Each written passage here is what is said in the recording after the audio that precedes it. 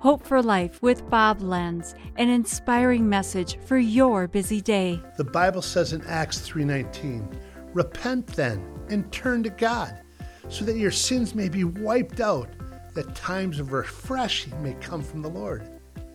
Need a time of refreshing? Consider reckless abandonment to Jesus. In today's world, men have left their post, abandoned their call, their parenting, their wives, their position, their God. For what? They wants and desires.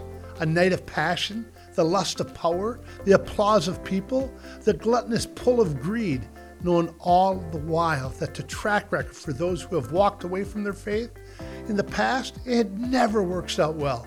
Yet the pull, the lust, the passion beckons them as they leave all their blessings behind and head towards sin's dead end. They trade the security of the rock for shifting sand.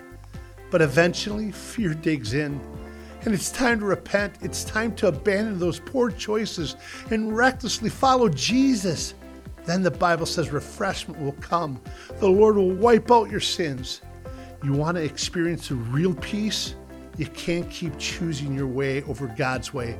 Let go. Turn to Jesus. Just repent. This has been Hope for Life with Bob Lenz. Discover more at lifepromotions.org.